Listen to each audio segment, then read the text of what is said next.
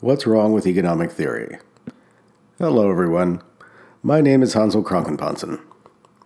Today, I'd like to talk about what's wrong with economic theory, or if you prefer, what economic theory really says versus what some people would like it to say, and what features of economic theory generate or facilitate that confusion.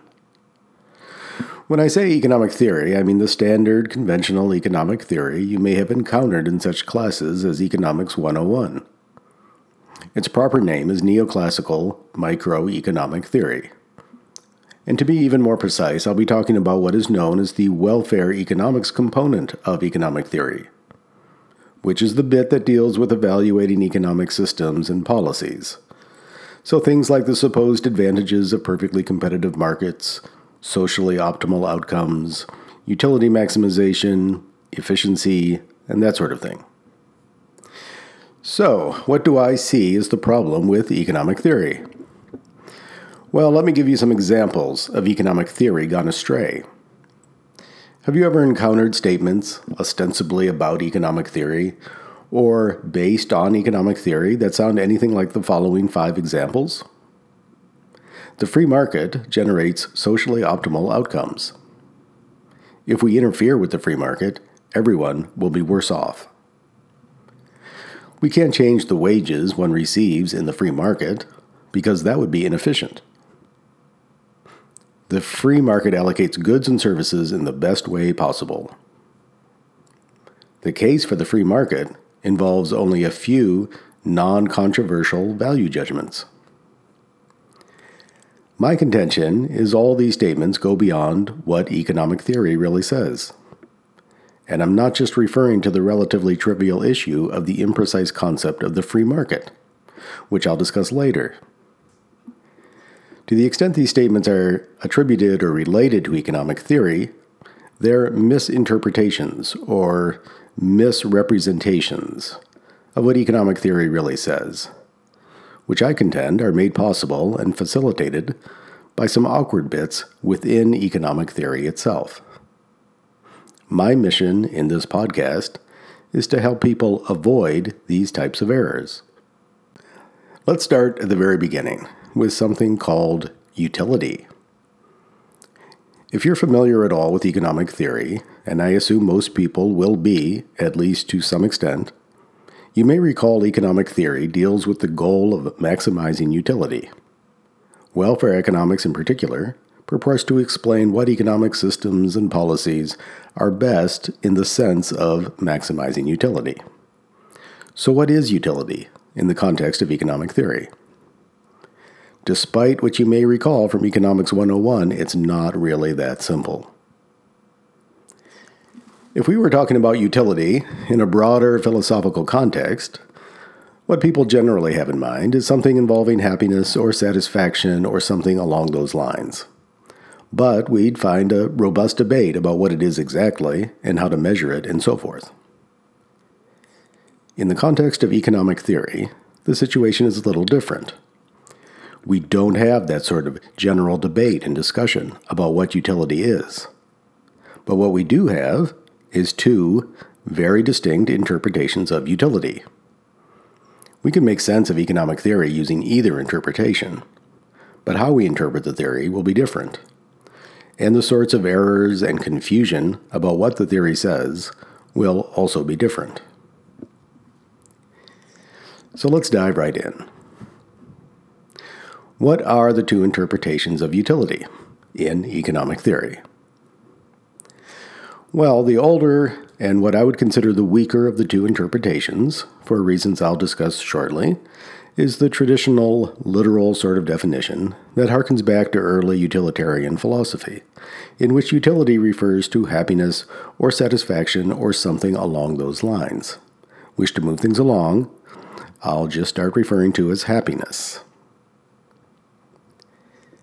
The interesting aspect of this first interpretation of utility in economic theory is that it's meant to refer to an internal, subjective, inaccessible perception of happiness that doesn't correspond to any outward indication of happiness. This inaccessible, subjective quality of utility is very distinctive to the field of economics, and I might even say idiosyncratic. It leads to a very interesting and distinctive property of utility that is crucial to the logic of economic theory, which is that utility, as defined in economic theory, cannot be used to make what we call interpersonal utility comparisons. Interpersonal simply means between people. So what we're saying is, if we're using this type of utility, there's no way to compare utility across different people. That result comes directly from how we've defined utility. It's not a statement about our current technology. Utility is meant to be something that exists only as a subjective perception in a person's mind. So if this is how we're defining utility, what can we do with it? What can we say about it? Well, one thing we can do in economic theory is to make statements about the relative utility of two or more alternatives for a given individual based on what that individual chooses to do. So, for example, if someone has a choice between A and B and chooses A rather than B, then we can say that person obtained more utility from A than B. Why can we say that? That's actually an interesting question. And the interesting bit revolves around whether we can say that because we're making an assumption about how people behave and then inferring something about utility, or we can say that because that's just how we define utility. Let's have an example so we can talk about something concrete. Let's say someone has a choice of A or B, and let's say because of some ethical principle that person subscribes to, let's say out of a sense of duty, according to some duty-based ethical theory, that person chooses A. Let's say absent that ethical belief, that person would choose B. So let's say A corresponds to not having a second slice of pie. And the person chooses A because she thinks it's her moral duty to choose A. She thinks she should leave some pie in case someone else wanders by and wants a piece of pie. Or whatever. It really doesn't matter for our purposes what ethical principle she's relying upon. But suppose if she didn't have this ethical belief or motivation, then she'd go ahead and choose B, which, let's say, is having the second slice of pie, because she likes pie, and she wouldn't mind having another piece of pie. So the question is, did this person maximize her utility when she chose A, which was not having the second slice of pie? In the world of economic theory, the answer is always yes. She maximized utility. It's not a behavioral assumption. It's not an inference about utility. It's not a question of why she chose A. In fact, there's a special principle in economics, which is conventionally given in Latin, presumably to indicate its great significance, which says, de gustibus non est disputandum, which means something like, in matters of taste, there can be no disputes. And under that other great unwritten principle of economics, that nothing can ever be said clearly or directly, taste in this case is meant to refer to motivations in general, including ethical principles, not taste in the narrow sense of having or not having a taste for pie. The application of that maxim within the field of economics is that it really doesn't matter why someone chooses one thing over another. We're going to attribute greater utility to whatever that person chooses, no matter his or her motivations. If one gets a little confused on this point, and many people do appear to get confused on this point, one may get the wrong end of the stick. And suppose what we're doing is inferring the level of utility with the inference supported by a behavioral assumption that people maximize utility. If one then adds some extraneous content to utility, in the sense of propositions about what true happiness means or what sort of motivations lead to true happiness, in other words, if one gets into the business of disputing tastes, in direct contradiction to what one is meant to be doing in economic theory, then one might suppose true happiness or utility comes from something like fulfilling one's baser appetites or expressing one's narrow self-interest and not thinking about other people or ethical principles and so on.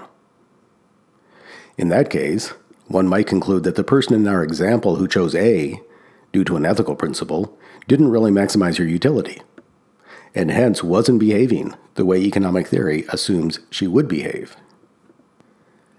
If one then combines that error with the notion that something good falls out of making this ostensible behavioral assumption, that it's useful in a scientific sense because it allows us to predict behavior, or one makes some of the other errors we'll talk about a little later that can lead one to suppose if people would only behave the way economic theory assumes they behave, then all manner of good things would follow, then one ends up at the famous greed is good maxim. That is, the ethical principle, we should restrict our attention to our own baser appetites or our own narrow self-interest and pay no attention to other ethical principles or other people. So, this error in interpretation is the first among many I'll be discussing here that can lead one to think economic theory is opposed to people applying ethical reasoning to what they perceive as economic issues or problems, when economic theory really says no such thing. Indeed, according to some news stories I've read, researchers have apparently found the mere act of studying, presumably badly taught economics, tends to make students more selfish and act more out of their own narrow self-interest. If those results are correct and hold up over time, one can only presume that's because the students in question are operating under the influence of the errors we just discussed and have come to think economic theory says something like it's normal for people to be selfish, or that the supposed scientific usefulness of economic models implies other people act as though they're selfish, implying everyone else might as well join the club. Or, if everyone were selfish, then all manner of good things would follow. So apparently there's some empirical evidence for real antisocial behavioral consequences from allowing these errors go unchecked. But that was all in the nature of an aside, really. Let's get back to the main plot, which was that within the context of economic theory, we can make statements about the relative utility of two or more courses of action for a single individual based on what that individual chooses to do. That's what economists call revealed preferences. That's the one situation where we can make statements about utility. That's it. What we most emphatically cannot do is make any sort of statement about the relative utility of choices across different people. So, for example, if we have two people and two goods, A and B, and one person chooses A and one person chooses B, we don't know and never could know which person is getting more utility from the good he or she chose. Similarly, if both people preferred A, we don't know and never could know which one of them would get more utility from A. As I suggested before, this is a very powerful, distinctive, interesting consequence of this particular interpretation of utility. So at the risk of beating a dead horse, let's spend a little bit more time on it, just to make sure we're getting it. Let's do another example.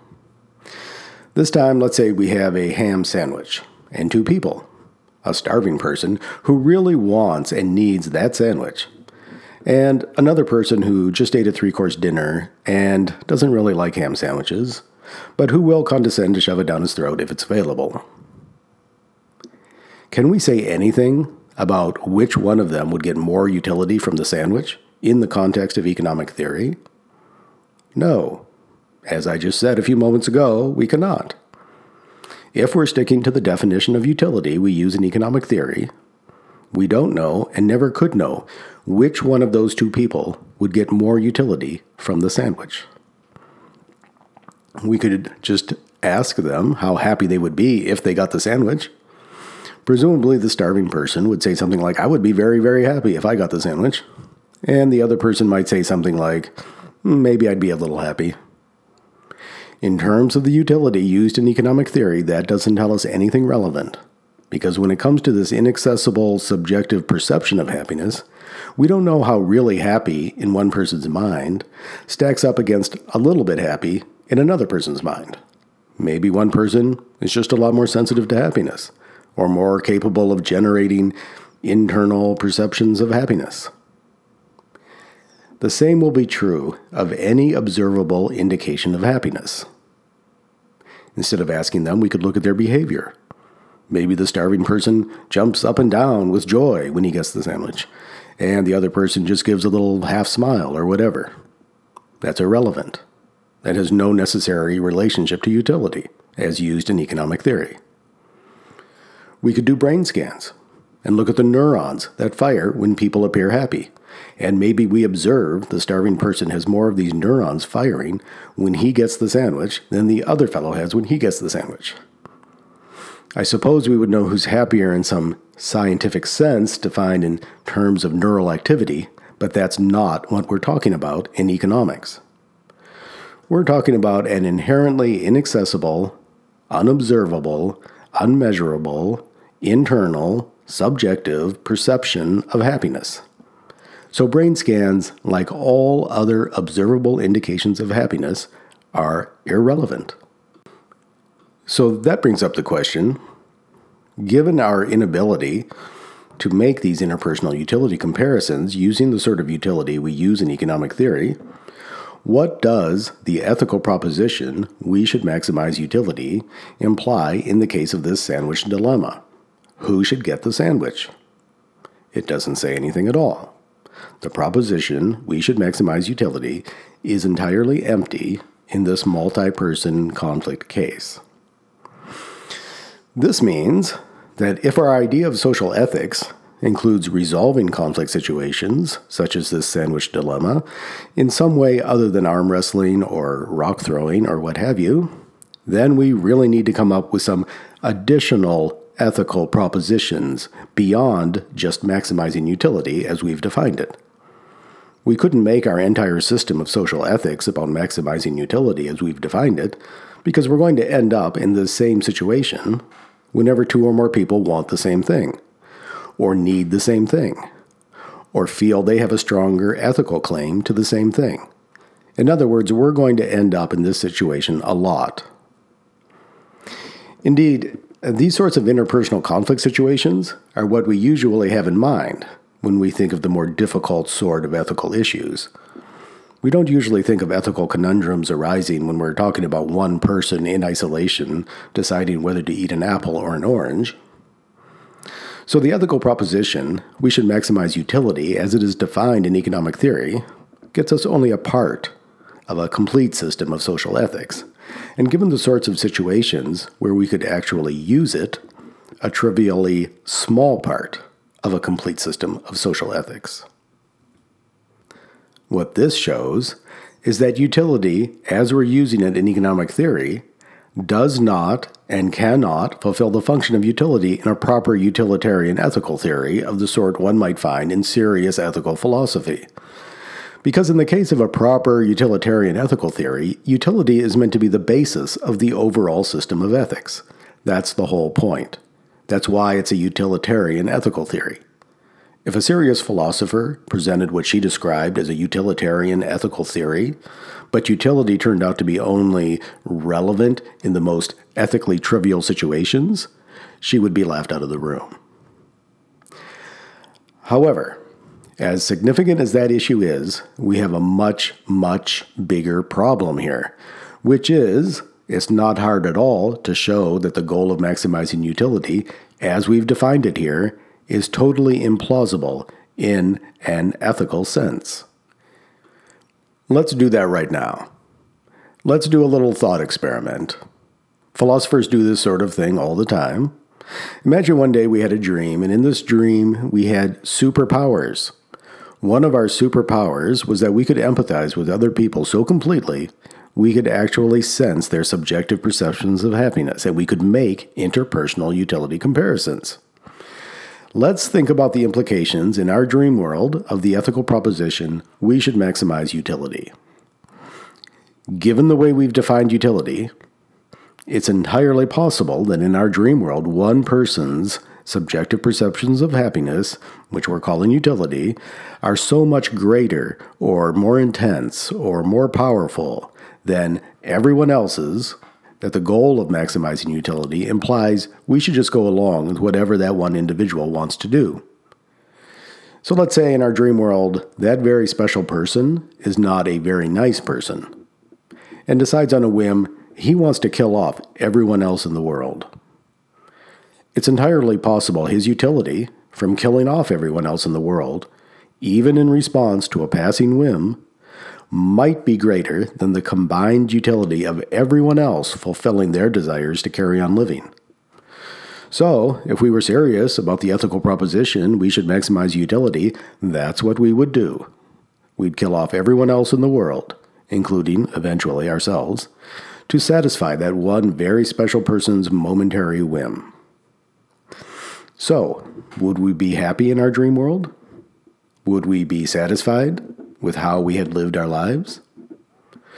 Shortly before killing ourselves, we'd observe one person exuding utility all over the place and a big pile of dead people. Is it plausible to think we would find something so ethically attractive and special and significant about this great font of utility we had created that we would feel we were entirely justified killing off everyone in the world, including ourselves, to bring it about? I don't know about you, but it sounds a little crazy to me. It doesn't sound like a plausible ethical proposition to me at all.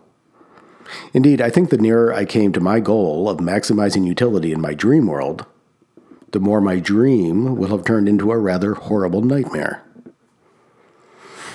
Fortunately, we wake up, and in the real world, we're saved from ever being put in that situation because we don't really have superpowers, and we can't really sense other people's subjective perceptions of happiness or make interpersonal utility comparisons. So we're fine in a practical sense. But consider, does it really matter in terms of ethical philosophy if we can or can't do it in a practical sense? We're ostensibly arguing that as a matter of ethical principle, we should maximize utility. That's ostensibly our goal that we're working toward.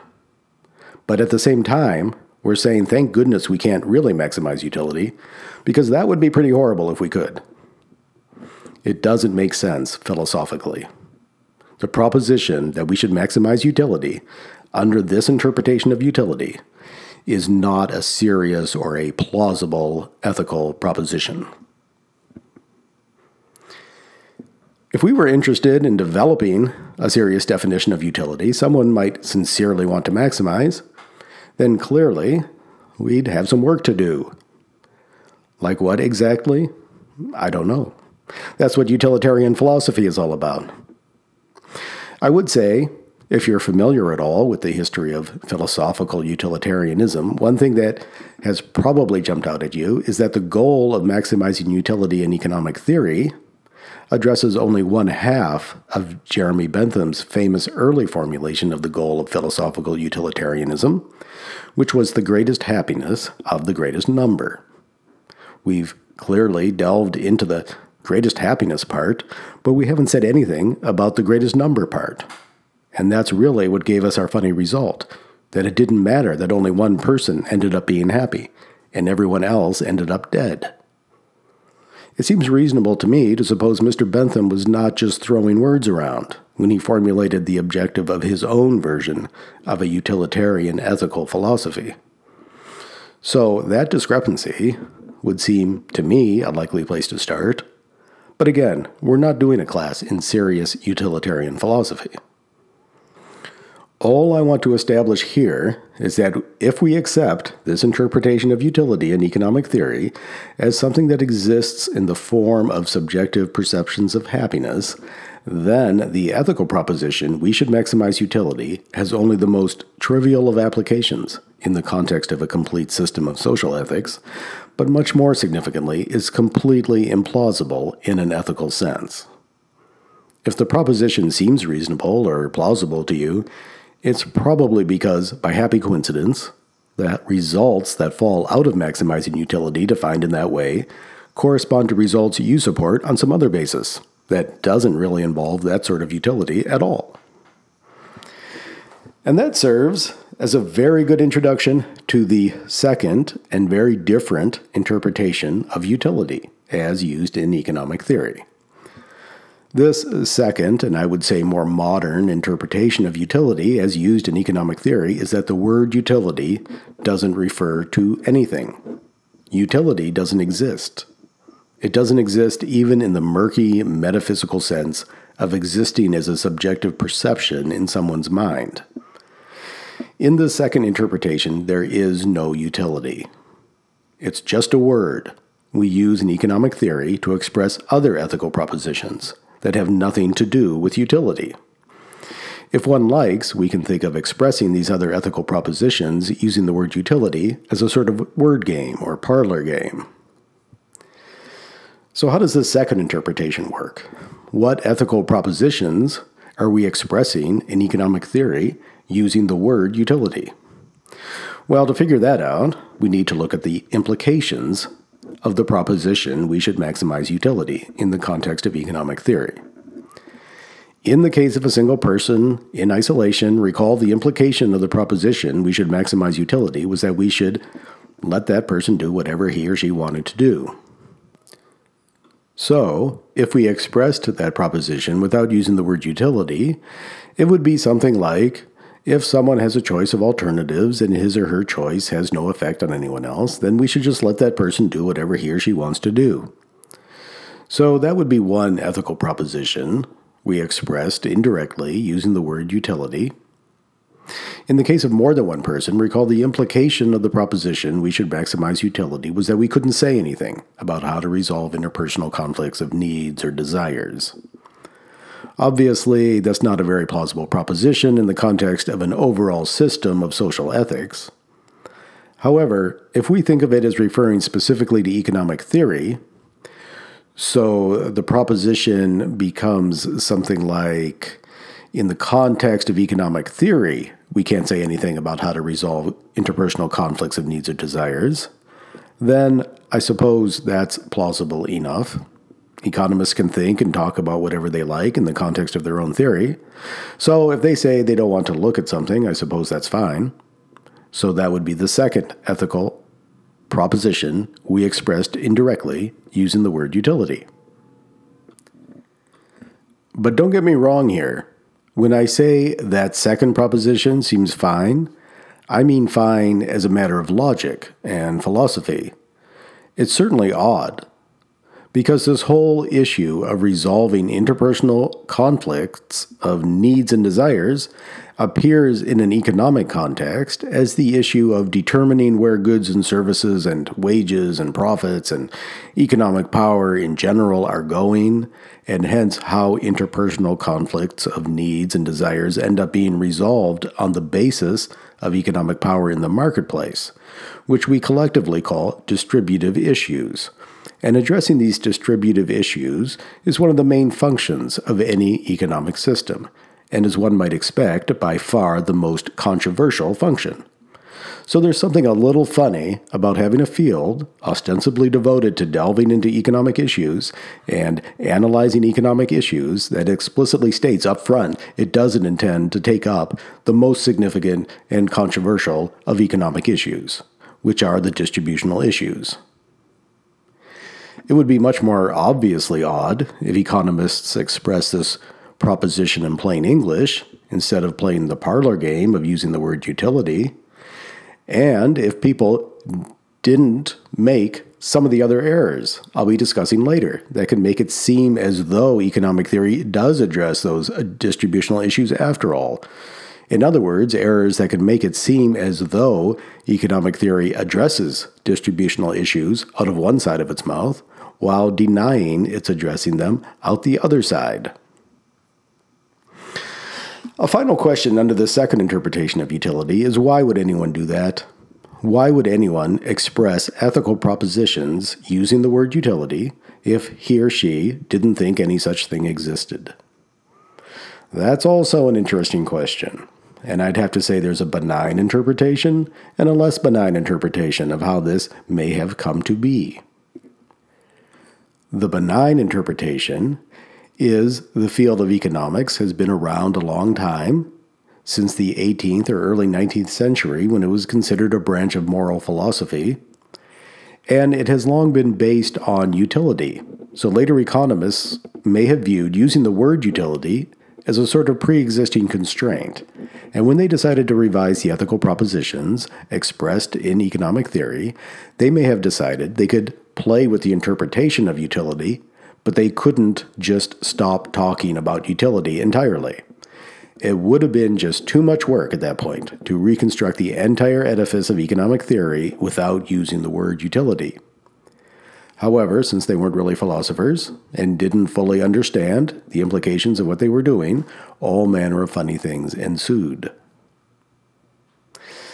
The less benign interpretation is that at some point during the development of modern economics, some rather unscrupulous economists decided they wanted to revise the ethical propositions expressed in economic theory, but decided to continue presenting their arguments in terms of the word utility, even though they had no real interest in utility, as a means of muddying the waters or throwing people off the scent, while using economic theory to deliberately, albeit implicitly, promote some other ethical beliefs relating to distributional issues, by setting up the conditions and encouraging people to make some of the errors and misinterpretations we'll be discussing a little later that can make it appear as though economic theory says things about distributional issues it really does not.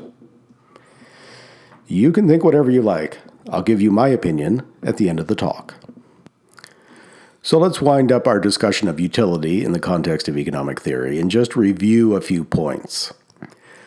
Does all the talk about utility in economic theory mean that economic theory is a utilitarian ethical theory or a form of utilitarianism?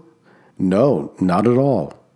It uses the language and framework of utilitarianism, but it doesn't represent anything that could plausibly be called a utilitarian ethical theory. Under the older and more traditional interpretation of utility, where it exists as a subjective perception, economic theory restricts its use to a trivial subset of situations, basically someone acting in isolation, where other people are not affected in any way. But much more significantly, it presents a concept of utility no one would sincerely want to maximize if he or she could.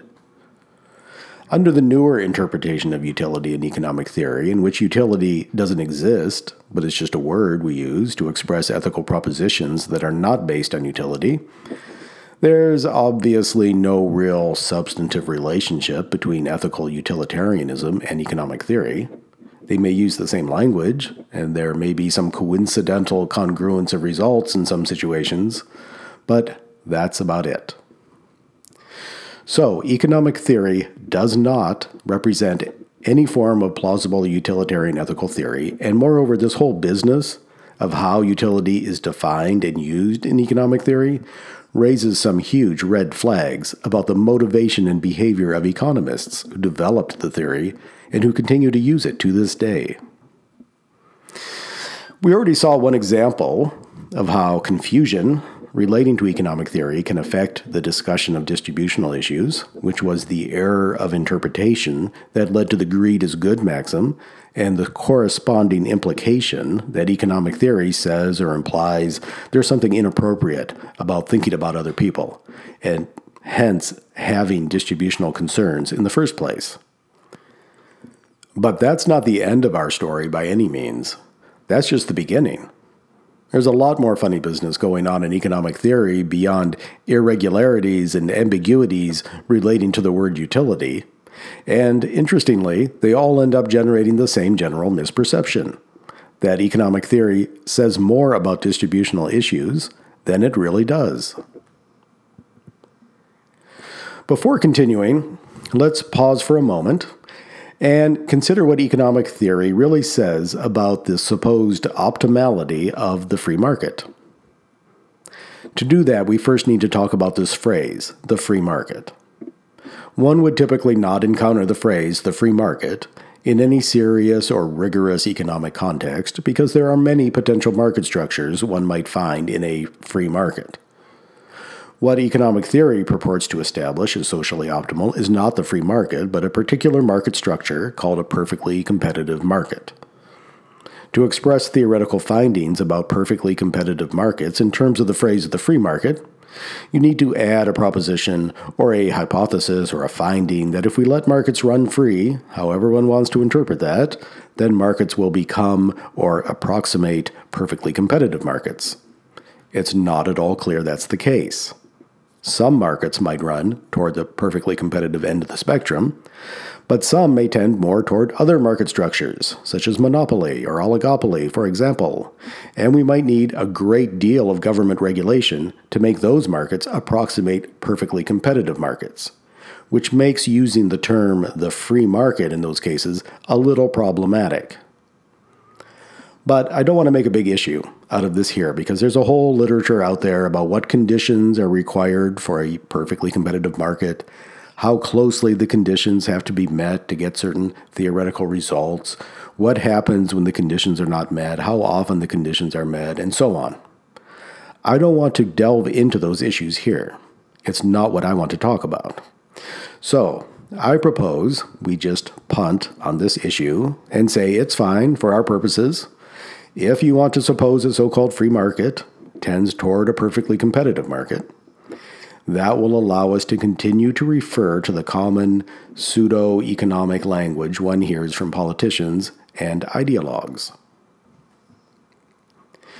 So to return to the main point, all economic theory really says about the optimality of perfectly competitive markets, or in the vernacular, free markets, is if we set aside any ethical concerns we may have relating to how to resolve interpersonal conflicts, including the distributional issues associated with resolving these interpersonal conflicts based on economic power in the marketplace, and we have the conditions associated with a perfectly competitive market or a free market, then we should get what most people would agree is a socially optimal outcome, where utility of the sort discussed in economic theory is maximized, or, if you want to leave out the word utility, an outcome where the ethical propositions we expressed using the word utility are met.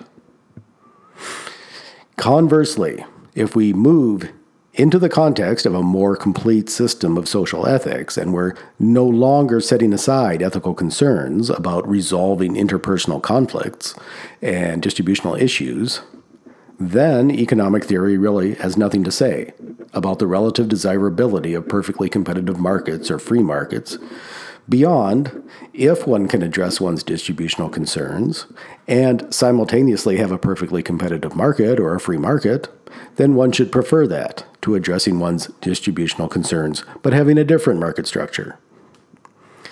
When properly understood, the conclusions of economic theory can best be characterized as innocuous and non-controversial, which is exactly what we would expect from a theory that is meant to not take up the controversial distributional issues.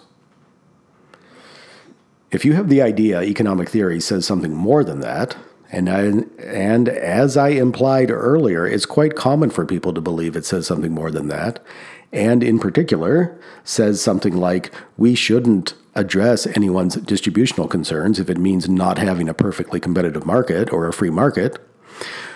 What's going on is either that some other ethical propositions relating to distributional issues are being pulled in from outside economic theory and tacked on, or there's some confusion about what economic theory really says or how it works. So let's carry on and look into some of those issues. A few moments ago, I said one of the ways people can make economic theory appear to say something about distributional issues it really does not is to import into economic theory ethical propositions that don't really involve utility as used in economic theory and maybe aren't even expressed using the word utility. An interesting example of this phenomenon involves ethical propositions relating to property rights, which enter economic theory not through the front door, at the fundamental stage of defining utility and setting up the goal of maximizing utility, but through the back door, in this case at the stage of thinking about the conditions required to have a perfectly competitive market, or really any functioning market at all. I know I said before I didn't want to get into the conditions required for a perfectly competitive market, but maybe we can make an exception for this one. To see what we're talking about, imagine this scenario. A man waves a gun at another man and orders him to hand over his wallet. A police officer is standing by, ready and able to intervene. Consider the question, should we support the police officer intervening and preventing the man with the gun making off with the wallet? if we restrict ourselves to thinking about utility, as used in economic theory, and the ethical proposition we should maximize utility, we'd be indifferent. Because we don't really know who would get more utility from the wallet, the man with the gun or the man currently holding the wallet. Obviously, we can't really have a market if that's the way we're doing business. We'd have violent anarchy. One way to resolve that particular interpersonal conflict of needs or desires is to bring in the idea of a property right and the ethical proposition we should accept property rights. So that solves that conflict of desires. Let's say in our scenario, the wallet legally belongs to the man currently holding it, so as a matter of ethics, we would now support the police officer intervening so the man with the gun doesn't make off with the wallet. So, how do we know that solution maximizes utility? We don't. And didn't we just argue we should be indifferent in such cases? We did, but we're not being indifferent in this case. Or under the second interpretation of utility, in which it's just a word we used to express other ethical propositions unrelated to utility, wasn't one of the only two propositions we discussed the proposition that in the context of economic theory, we weren't going to take up how to resolve these conflicts of desires? It was. But we just said how we were going to resolve this one by referring to property rights. So that raises the question, is this ethical proposition about accepting property rights a part of economic theory? Do we have an internal contradiction built into the logic of economic theory? I'd say yes. If we're interpreting economic theory as saying or implying we should accept property rights, then we do have an additional ethical proposition that isn't based on utility, and we also have an internal contradiction, because we said on the basis of utility, we would be indifferent when it comes to distributional issues. But then we resolved the distributional issue of who should have the wallet based on property rights. We could always reject the idea that economic theory says or implies we should accept property rights, and say economic theory is indifferent even between having any sort of functioning market and violent anarchy. So that would eliminate the internal contradiction, but then economic theory pretty much loses any basis on which to evaluate anything. It becomes very obviously empty indeed. So maybe it's better to just allow the introduction of this particular ethical proposition as a bona fide part of economic theory and allow the internal contradiction on the grounds that maybe it's not a huge deal for most people because this additional proposition is fairly innocuous, since economic theory doesn't really say or imply anything about these property rights, such as where they come from, the ethical basis on which they're created, whether we can change them, and if so, how and on what basis, and so on. All we really need, for purposes of setting up the conditions of a market, is that at the moment of conflict, someone have some sort of property right. So in that sense, one might argue we're still not taking up the issue of how to resolve these interpersonal conflicts of desires or distributional issues in any serious or substantive way. That's fine. However, vagueness in the definition of property rights doesn't make the ethical proposition we should accept property rights entirely vacuous. Anarchists in particular are famous for saying things like, they don't need no stinking laws. And that includes laws dealing with property rights, which, as one might imagine, is what a lot of laws are actually about. Anarchists would not go along with the ethical proposition we should accept property rights. No matter how ambiguous, we leave the property rights. So the proposition has a little bit of ethical content. It's a proper ethical proposition. But there's a much bigger potential problem with introducing this proposition we should accept property rights as a part of economic theory, which is that it gives a convenient opening for people to try to slip in particular ideas about property rights and argue or imply these particular ideas about property rights are also part of economic theory. So if we're not careful here and we don't keep our eye on the ball, people may try to introduce a whole boatload of potentially very controversial external ethical content relating to property rights, including things like, for example, we can't change property rights. That train has sailed. Or maybe property rights descend directly from the heavens or from Mother Nature, and no mortal being ever made them or could ever change them. Or maybe we can change property rights for some purposes, but addressing distributional concerns isn't one of them. Or maybe we can change property rights to address distributional concerns, but only if we're expressing certain ethical beliefs relating to distributional issues, and so on. All those things are fine, if you think so. We could discuss all of them in a philosophical context, but they're not part of economic theory.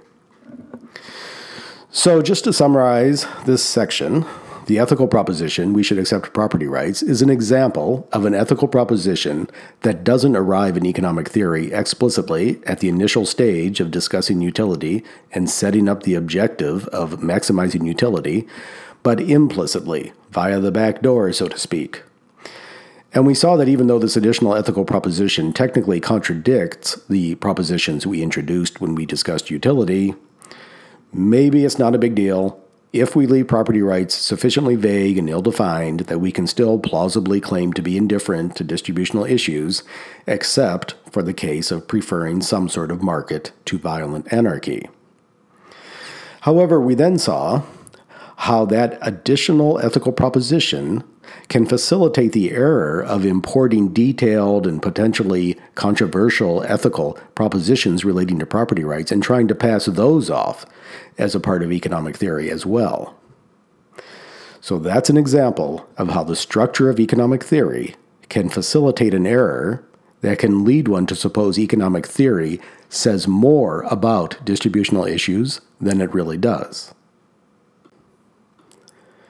Another way people can go astray interpreting economic theory is to get confused about words or phrases from everyday English that appear in economic theory but in subtly different ways. A good example of this problem, I think, is the concept of efficiency as it is used in economic theory. The technical definition of efficiency in the context of economic theory isn't really important for what I want to say about it, so I won't go into that here. All we need to know for what I'm saying about it is that if we have a perfectly competitive market, then the outcome of that market will have the characteristic that it is efficient, as defined in economic theory. In terms of understanding the significance of efficiency in economic theory, the most important thing to realize is that there's not just one market outcome that has this quality of efficiency.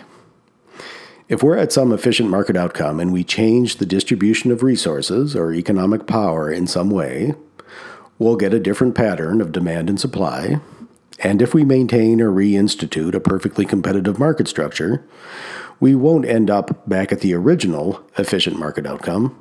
We'll end up at a new and different efficient market outcome. Can we compare the desirability of the two efficient market outcomes within economic theory? No, because what we did to move from one to the other was change the distribution of economic power, which changed how interpersonal conflicts are resolved on the basis of economic power in the marketplace. And as we established before, we can't make the interpersonal utility comparisons that would allow us to compare the desirability of those outcomes. What's going on here is that economists are ostensibly trying to separate out the ethically controversial distributional issues on the one hand from the issue of what happens when we set up a perfectly competitive market, in the absence of any distributional issues, or if you prefer, setting aside distributional issues. This attempt to theoretically separate out the case for a perfectly competitive market or a free market from the distributional context in which all real markets inevitably exist can create a whole lot of confusion if we're not careful. One thing to keep in mind here is that the relative desirability of efficiency over inefficiency in economic theory only properly applies if we're talking about the same distribution. If we look at two market outcomes, one of which is efficient and one inefficient, but they have different distributions of economic power, we would be indifferent between those two outcomes, in the context of economic theory. So economic theory doesn't imply that an efficient market outcome is necessarily preferable to an inefficient market outcome. Efficiency is not a global concept in economic theory. That can be a little confusing to people because in everyday language we sometimes use efficiency as a global concept. So it can seem odd to say we're indifferent between an efficient outcome and an inefficient outcome. It's very common to hear arguments along the lines of one shouldn't address distributional concerns because it would be inefficient, or create inefficiencies, or impair the efficiency of the market, and so on. Those are not correct ways of talking about efficiency in the context of economic theory. Here's an illustration of what's going on in a non-economic context. Let's say we want to go to New York City, but the only mode of transportation we can find is an old, broken-down, inefficient bus. Someone finds us the most modern, efficient plane to LA. Which mode of transportation should we choose? The efficient one or the inefficient one? Well, that's a confusing way of asking the question, isn't it? If we're talking about different goals, as in this case, and we're talking about only two choices, then we would go with the choice that leads us toward our goal, regardless of how it compares in terms of efficiency with the choice that leads us somewhere else. Since we said we wanted to go to New York, if we only have the two choices I just described, then we would prefer the inefficient bus to New York over the efficient plane to LA. So this again is another way economic theory can be presented as saying something about distributional issues it really doesn't. Economic theory doesn't say we shouldn't address distributional concerns if it means moving away from an efficient market outcome, or a perfectly competitive market outcome, or in the vernacular, a free market outcome, even if it means moving to an inefficient market outcome, a non-perfectly competitive market outcome, or a non-free market outcome. A more elaborate version of this same basic error says, okay, yes, in the context of economic theory, we should be indifferent between efficient market outcomes and other market outcomes, be they efficient or inefficient, that involve different distributions of economic power. However, economic theory implies we should only address distributional concerns if we do so in a way that is as consistent as possible with efficiency. That is to say, as consistent as possible with a perfectly competitive market or a free market, or in the extreme version of this argument, since any given inefficient market outcome will theoretically have an efficient market outcome that is preferable to it, we should just forget entirely about the pesky, non-efficient market outcomes and say, as a practical matter, we need only be concerned about indifference between the efficient outcomes. That is, the perfectly competitive market outcomes or the free market outcomes associated with different distributions, which implies we can set up establishing or maintaining perfectly competitive markets or free markets as a valid objective no matter our distributional concerns. So let's see how these arguments work, or rather don't work. First, a bit of backstory may be helpful. Two common ways economists modify distributions in economic models is they either change what they call the initial distribution, which is the distribution in time period 1 when they start the whole model going, or they do something called a transfer in some later time period and just end up with some other distribution. The concept of changing the initial distribution doesn't really have any counterpart in the real world because obviously we can't go back to time period 1 and change the initial distribution. The concept of a transfer sounds like it might have a counterpart in the real world, but it can create a whole lot of confusion when applied in realistic settings, because it can give rise to the notion there is a bright line or a clear distinction or boundary between distributions and market structures, such that we don't have to worry about distributions when thinking about market structures. We can just concentrate on setting up a perfectly competitive market, or in the vernacular, a free market, get to any perfectly competitive market outcome or free market outcome, and then, as a separate, discrete step. If anyone has any distributional concerns based on ethical principles external to economic theory, we can always just do one of these transfers and end up at a different, perfectly competitive market outcome or free market outcome that addresses those distributional concerns without ever really diverging in any significant way, or in the extreme version of the argument, diverging at all from the conditions of a perfectly competitive market or a free market.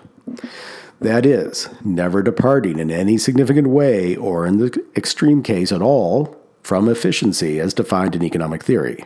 Again, if we could do that, it would mean we could set up establishing or maintaining perfectly competitive markets or free markets as a valid objective no matter our distributional concerns.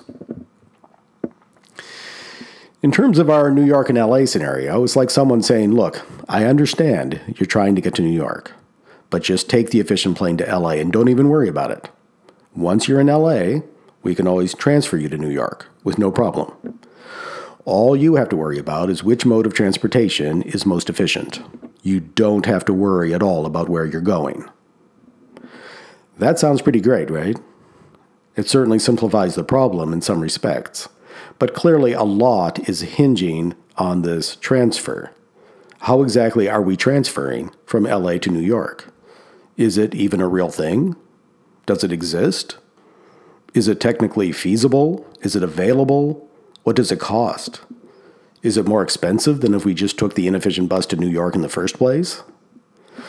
Before we'd agree to fly off to LA on our very efficient plane, we'd obviously want to be quite clear about how the subsequent transfer from LA to New York was meant to work. If we weren't clear about how it was meant to work, we'd probably prefer to just take the inefficient bus to New York, because at least we'd know we were headed in the right direction, and we wouldn't end up stranded in LA. So, returning to our world of economic theory and economic modeling, what do we really know about these transfers that we're meant to use to address our distributional concerns?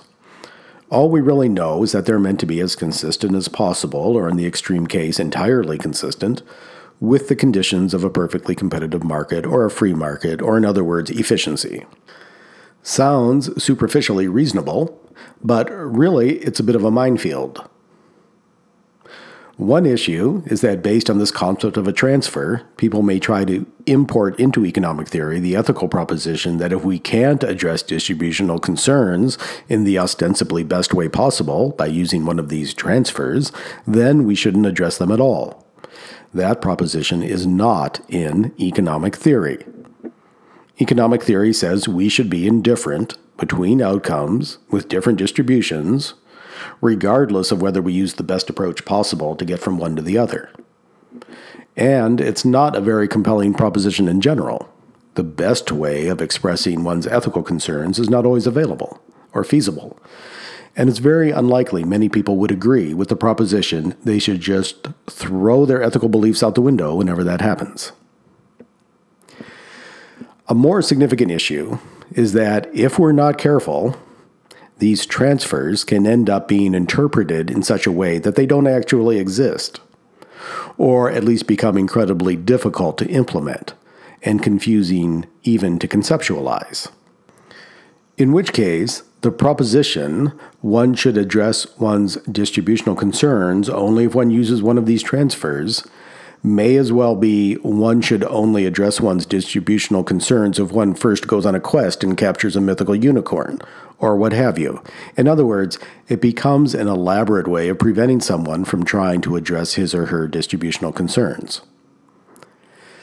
The number one thing we need to do to make sure these transfers actually exist and are a realistic, practical, understandable way to address distributional concerns is to keep a careful eye on what we're saying about the labor market, and in particular, two different aspects of the wages people receive on the labor market. First, the role of wages as an element of a perfectly competitive market or a free market, and second, the role of wages as one element of a distributional system. The underlying complication with the labor market is that in the world of economic theory, labor simultaneously plays two distinct and very different roles. First, labor is a so-called factor of production or a productive resource, like a wrench. And when we think of a perfectly competitive market, or in the vernacular, a free market, we imagine these factors of production being allocated in a specific way or pattern according to market mechanisms and the pattern of demand and supply that flow from a particular distribution of economic power. Second, labor is people, the generators of utility, the focus of ethical beliefs relating to distributional issues. In this second role, labor is totally different from other factors of production, like wrenches. The wages workers receive on the labor market are relevant to both roles. Wages serve to allocate labor according to the market principles that are meant to apply to all factors of production in a perfectly competitive market or a free market, and it's one of the things, along with other things like the investment market, inheritance, lotteries, and so on, that plays into the distribution of economic power and hence governs the resolution of interpersonal conflicts on the market. It's an awkward way of conceptualizing things that is built right into the structure of economic theory, and it can easily create a lot of confusion.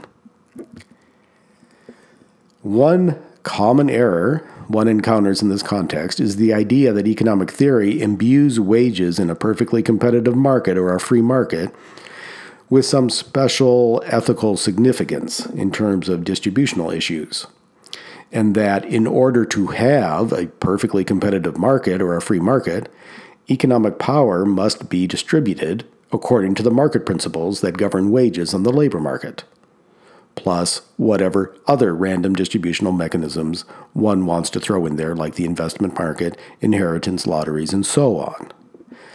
That is not correct.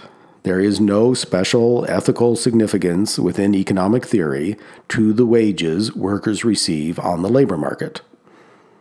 If there were, then there would obviously be no such thing as a transfer that could be consistent with a perfectly competitive market or a free market. However, more significantly, there would be no sense in which one could be indifferent to distributional issues in the context of economic theory. The labor market would resolve distributional issues by assigning wages and would give us the one correct answer to our distributional concerns. Just to be clear, it's fine if one has ethical beliefs relating to wages in a perfectly competitive market or a free market, and one feels that is the correct basis on which we should resolve interpersonal conflicts of desires and needs in the marketplace, that is to say, resolve distributional issues, along with whatever else one feels should play into the distribution of economic power, such as the investment market, inheritance, lotteries, and so on. But one should realize that at that point, one is talking about ethical philosophy. It has nothing to do with economic theory. Another version of this same basic error relies on confusion about the definition of perfectly competitive markets or free markets to make transfers disappear. Given that wages in a perfectly competitive market or a free market play into the distributional system, if one has ethical beliefs relating to distributions that don't correspond entirely to what's going on in the labor market, and we're talking about addressing those distributional concerns with transfers, then we would necessarily be talking about some sort of continuous system of transfers to complement or adjust the continuous distributional mechanism of wages in the labor market. If we don't have an interpretation of a perfectly competitive market or a free market that includes the potential for this system of continuous transfers, then obviously it becomes nonsensical to have as our objective a perfectly competitive market or a free market that addresses someone's distributional concerns using transfers. Economic theory certainly shows it would be nice if we could address our distributional concerns while at the same time having a perfectly competitive market or a free market, but it doesn't show any such solution is necessarily feasible or practical or cost-effective and so on. because of the lack of a bright line or a clear boundary between market structures and distributional issues due to the role the labor market plays in both areas.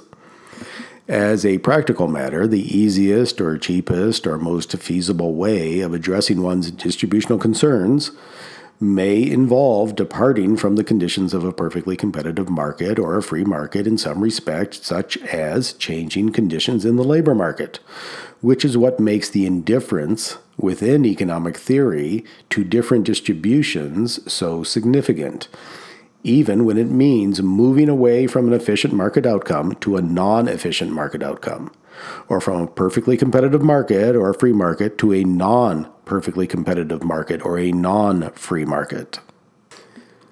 So, just to summarize this section, another way economic theory can be made to appear to say something more about distributional issues than it really says is to suggest it limits the acceptable approaches to addressing distributional concerns to only certain approaches that are as consistent as possible with perfectly competitive markets or free markets, or at the extreme, entirely consistent with perfectly competitive markets or free markets.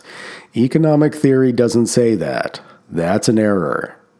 Economic theory says, if we can address distributional concerns in a way that's consistent with a perfectly competitive market or a free market, that's fine as a best case scenario. But if we can't, for whatever reason, we still need to maintain indifference with respect to distributional issues, even if it turns out the only way we can realistically or practically address distributional concerns is to depart from a perfectly competitive market or a free market. And we had a 2-for-1 in this section because we saw that another way economic theory can be made to appear to say something more about distributional issues than it really says is to incorrectly suppose economic theory grants some special ethical significance to the wages workers receive in a perfectly competitive market or free market, which would contradict the notion that we should be indifferent to distributional issues within the context of economic theory. Economic theory doesn't grant any special ethical significance to the wages workers receive in a perfectly competitive market or a free market. Economic theory doesn't say we can only address distributional concerns if we don't change the economic power of labor, or if we don't change the incentives and behaviors of workers on the labor market. Let's do one more and call it a day, shall we? Another common misinterpretation of economic theory involves professing indifference to distributional issues while assigning implicitly or explicitly some sort of special status or significance to the existing or status quo distribution. The argument in its most basic form is that the implication of being unable or unwilling to address distributional concerns in the context of economic theory is that within economic theory, or from the perspective of economic theory, we should support whatever distribution happens to be in place. How does this play out in real life? Typically, someone says something like, she has some distributional concerns she thinks we should address, and an economist or someone else interpreting economic theory badly will oppose her suggestion on the grounds there's no acceptable rationale for addressing distributional concerns in economic theory. The problem with this argument is that it's not really expressing indifference to distributional issues. It's taking a position on distributional issues. It's perfectly correct to say there could never be any reason coming from within economic theory to change a distribution. However, there could equally never be any reason coming from within economic theory to not change a distribution or to maintain a distribution. In other words, true indifference implies just that, indifference. In the context of economic theory, one should never find oneself taking sides when other people say they want to address some distributional concern or other. One should be indifferent. Let's consider this in the context of our scenario of the man with the gun and the other man with the wallet and the police officer. What we're saying in this argument is something like, We can't tell who would get more utility from the wallet, or if you prefer, we just don't want to take up the issue of who should have the wallet. So we'll be neutral or indifferent, and we'll support the police officer intervening in the situation, thus allowing the man with the wallet to keep the wallet. Hopefully in this example, it's a little more obvious that's not being neutral. There's no practical difference between that and just saying we support the guy with the wallet for whatever reason. Being neutral or indifferent implies we'd be indifferent about whether the police officer intervenes or not. We wouldn't take sides. We wouldn't have an opinion. So to summarize this section, we saw again how certain errors in the interpretation of economic theory can lead people to suppose economic theory says more about distributional issues than it really does. In this case, by suggesting economic theory says or implies we should express indifference to distributional issues by supporting the existing or status quo distribution and opposing all arguments to change it in any way. That seems like quite enough for one day, so let's wind it up and just quickly go over some of the main points. Properly considered, economic theory doesn't have anything to say about distributional issues or the most ethical way to resolve interpersonal conflicts of needs or desires.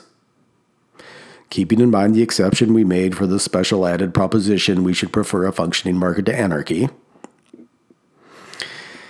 And the result that we should be indifferent to distributional issues is foreordained by the concept of utility used in economic theory. Economists could clear up a lot of the confusion on this point anytime they liked by coming up with a serious, ethically plausible definition of utility one would really want to maximize if one could, or if they just expressed their ethical propositions directly rather than playing the parlor game of expressing them using the word utility, even though they're not really based on utility. However, economic theory is sometimes, or dare I say often, presented as saying something about distributional issues. In those cases, one thing that might be happening is that other ethical propositions not developed using the type of utility used in economic theory or expressed using that type of utility are being introduced through the back door, so to speak, one way or another, and tacked onto economic theory. And those external ethical propositions are then incorrectly attributed to economic theory. One example we discussed were ethical propositions relating to particular conceptions of property rights. The other thing that might be happening when economic theory appears to be saying something about distributional issues, when it really doesn't, is that economic theory itself is being misinterpreted in some way that makes it appear to say something it doesn't really say. We saw a few examples of that one, including some funny business relating to efficiency and fake indifference. Significantly, all the assorted and diverse machinations we've discussed lead toward the same end, which is people getting the impression economic theory says something about distributional issues, and in particular, that economic theory stands in opposition to at least some people addressing their distributional concerns. Given that fact, and the peculiar, disingenuous way economists talk about utility and many other issues, and the obvious and really rather vacuous results of economic theory when properly interpreted, I think it's only reasonable to suppose that the welfare economics component of neoclassical microeconomic theory was specifically designed by some economists as a rhetorical device to promote and defend certain ethical beliefs relating to distributional issues, not honestly or openly, but in an indirect, misleading, confusing way that one could only suppose was meant to protect those beliefs from criticism and debate. In other words, I think the only reasonable conclusion is that the field of welfare economics is not a serious intellectual enterprise at all, but a bit of purposefully misleading rhetorical rigmarole. It's not real, it's not sincere, It does more to shut down the discussion of significant economic issues than to facilitate them. And it sheds a great deal more darkness than light on the evaluation of economic systems and policies. It's unfortunate. We, as a society, have chosen to subject class after class of confused undergraduates to this misleading and manipulative pseudo-philosophy, with the inevitable result they've become unable to discuss economic issues, including, most importantly, distributional issues in any sensible way. The sooner we stop doing that, the better off we'll all be. That's all I had to say for today. A text version of this podcast is available at the Amazon Kindle bookstore. Goodbye for now, my friends.